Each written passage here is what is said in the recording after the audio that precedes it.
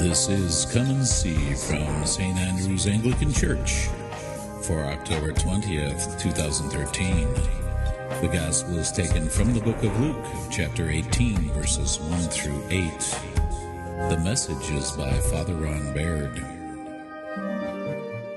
This Gospel lesson, we have the story of the unjust judge. Interesting parable, isn't it? An unjust judge. Just what you want, a crooked judge. So, you run into him before? In this story, Jesus talks about a widow who was seeking justice, but this judge would have nothing to do with her because she didn't really have anything to offer him anyway. And so he just ignored her, refused to hear her case, refused to have anything to do with it. And she was determined. So it says that she nagged him day and night to get what she wants. And finally, the judge says, well, I don't really care about this widow, but she is driving me insane. And so I'm going to give her what she wants just to get her off my back. And then Jesus says, will not your Father in heaven do much more for you?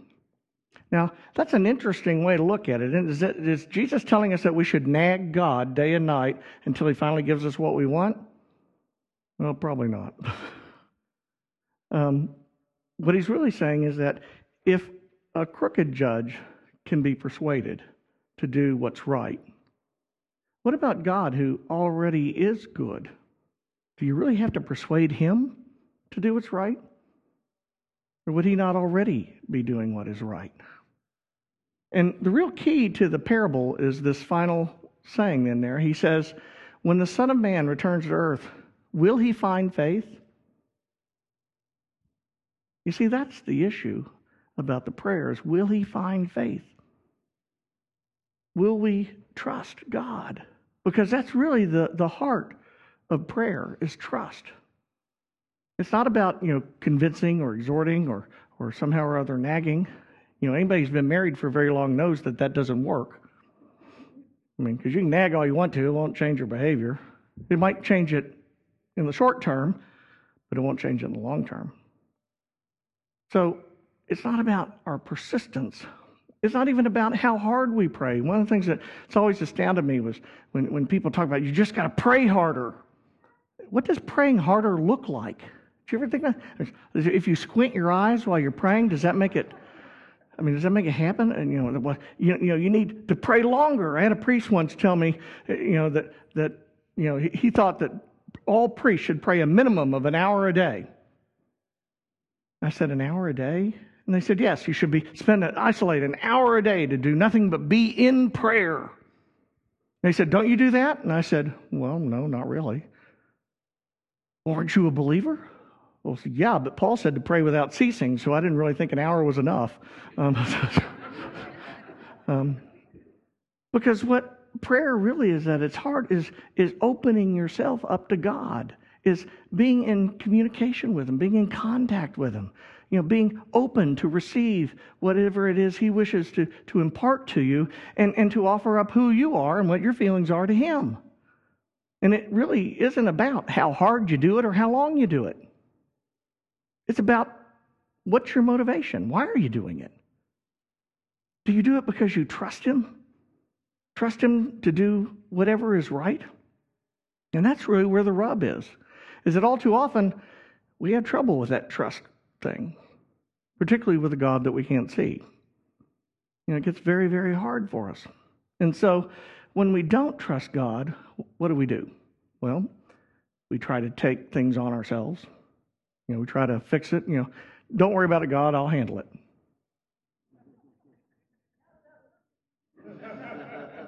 The bad part is that sometimes it works for the short run, usually not for the long run. Or we sometimes, if we prayed and we don't get what we prayed for, we think, well, it's because I haven't prayed long enough or hard enough, or it's because I have not been good enough, or God doesn't like me or doesn't want me to have it. Or we blame God and just say, well, he's not even there, he doesn't even listen. How can there be a God if he doesn't even hear my prayer? Now, we associate hearing with doing, which is always interesting to me, but because I've heard a lot of things in my life I wouldn't do.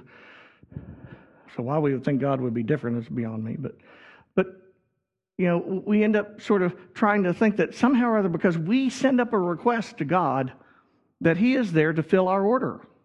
And I don't know if you've noticed this or not, but God doesn't fill orders. That's not his job. And he's polite enough not to say it's not in my job description. But he's not polite enough to tell you he's not going to do it. He just goes, oh, whatever. Go ahead. And it's a good thing that he does that, by the way, because he sees the big picture, the infinite picture, whereas we only see a very small, minute part of it. And a lot of times we think that God doesn't answer our prayer because we're not cured of a disease, or we have a problem, or our finances don't get better, or our relationships don't get better. And why doesn't God answer my prayer and do this? And what we don't realize is that God might well be answering your prayer. He might be telling you that's not really good for you, for me to do what you're telling me to do. When I was 3 years old, if my mother had said to me, what would you like to have for dinner every day this week? I would have said a Hershey bar and a Coke. I loved Hershey bars. I hadn't discovered Reese's peanut butter cups yet. That came later. Now, does that seem unusual to you? I mean, if you're 3 years old, of course you want stuff like that. I mean, you always want the good stuff. And if she had said to me instead, no, I think you should have broccoli, then I probably would have gone, yuck. I don't want broccoli. I mean, there's a big difference between Hershey bar and broccoli. I don't know if y'all have noticed that or not. And I wouldn't want it. Now, why would I want the Hershey bar instead of the broccoli? It tastes good to me. I like it. But which one's better for me? The broccoli. And all too often, that's exactly the way we are with God. We approach God to say, here's what I want, fill it. But God sees the consequences of what filling our prayer would be, and not only the consequences, immediate consequences, but what the consequences of the consequences would be, and what the consequences of those consequences would be ad infinitum. And so he might well say, I don't think so. That's just not a good idea. I'd like to give that to you. It's not that I begrudge you having that. It's just not good for you. And so you need to do some other stuff first before you'd ever be ready for that. And that's what trust is really about. It's about looking at God and believing that he has our best interest at heart and saying, whatever it is that I'm asking for, whatever it is I'm praying for, it's not about whether or not I get what I want. It's about whether God gets what he wants. That's what Jesus did when he was in the Garden of Gethsemane, if you think about it. When he was praying, he said, Father, if there's any way, let this cup pass from me, which quite honestly I thought was a very mild way of putting it. I mean, I would have been much more stringent than that. But then he said, but not my will, but thy will be done. Because he knew that God's will was more important than his will. He knew that God was seeing the big picture. And do you think it was pleasant that he didn't take the cup away from him? But what happened? Because he didn't. Yeah, he saved the world. He conquered death. That's the big picture. And so a lot of times when we see that we're suffering and all, we want God to relieve our suffering, we don't really bother to think about what would happen. I mean, quite honestly, every time I go to the doctor for a physical, he says, you could stand to lose a few pounds, which I always like because I'm like, really? I've gone to this guy for 20 years. He's been telling me this for 20 years. And he says, yeah, you'd probably be healthier if you'd lose a few pounds. And I go, that's good. How do I do that? And so then he goes through his usual litany of exercise and eating right and stuff like that. And it goes in one ear and out the other generally, because I think it's a good idea. I just don't want to do it. And then I always tell him the same thing. I always say, I'm waiting for you guys to invent that pill that will regulate my metabolism so it will burn it all off and it won't harm me. He says, whoever invents that's going to be a very, very wealthy man. I will guarantee you. But often that's the way we are with God. We just want what we want. And we don't often get it because we're not asking. Jesus said, if you ask for anything in my name, I will give it to you. Well, we seem to forget the in my name part, or if we remember it, we seem to think it's a formula. So I say, in Jesus Christ our Lord, and that means I get it. Well, it's not a formula. It means if you are in Christ, if you are completely subservient to God as he was subservient to God, and you ask for something, you will get it because you'll be asking for what God wants for you. That's the trick, is to turn it around. And it all hinges on that last phrase in that passage, which is about, will there be faith? Will there be trust? Will you trust in God?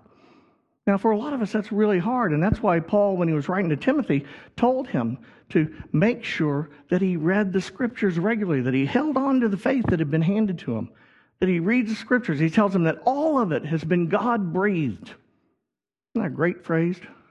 God-breathed. Not God-written, handwritten, but God-breathed. It was poured out from the Spirit of God itself.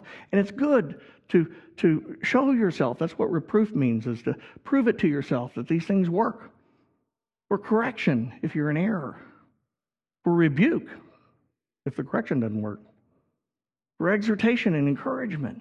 All of those things are there in Scripture. That's why it's so vital that we really get into the Word, on a regular basis.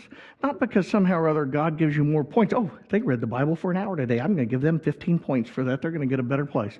I mean, it doesn't happen that way. But what happens is that the more you read it, the more familiar you become with it. You begin to know the stories, and the stories become you. They become part of your history and part of who you are. And by knowing those stories, you begin to know the very nature of God, what he is like, and what he wants. And when you see those stories, you can really begin to have faith in him. You can really begin to trust him, because you see, over and over again, throughout the history of the world, there have been times when people thought God had abandoned them. But in reality, he hadn't. It was just not the opportune time. And that's the thing about trusting, isn't it? Is that it's not that God doesn't want good for us. Paul says all things work for good to them that love the Lord. He doesn't say all things work for the way they want it to them that love the Lord. Because the way it's going to come to you is in God's time, not in our time. Now, if God's time and our time coincides, that's always nice. But they're not necessarily the same thing. And honestly, who would you rather trust about when things should be done, God or you? I mean, he's the one who knows. I mean, you don't know what that decision will make, what it will cause to happen, but he knows. He knows how everything turns out. What better way but to put our hands and put our hearts into his hands and his care?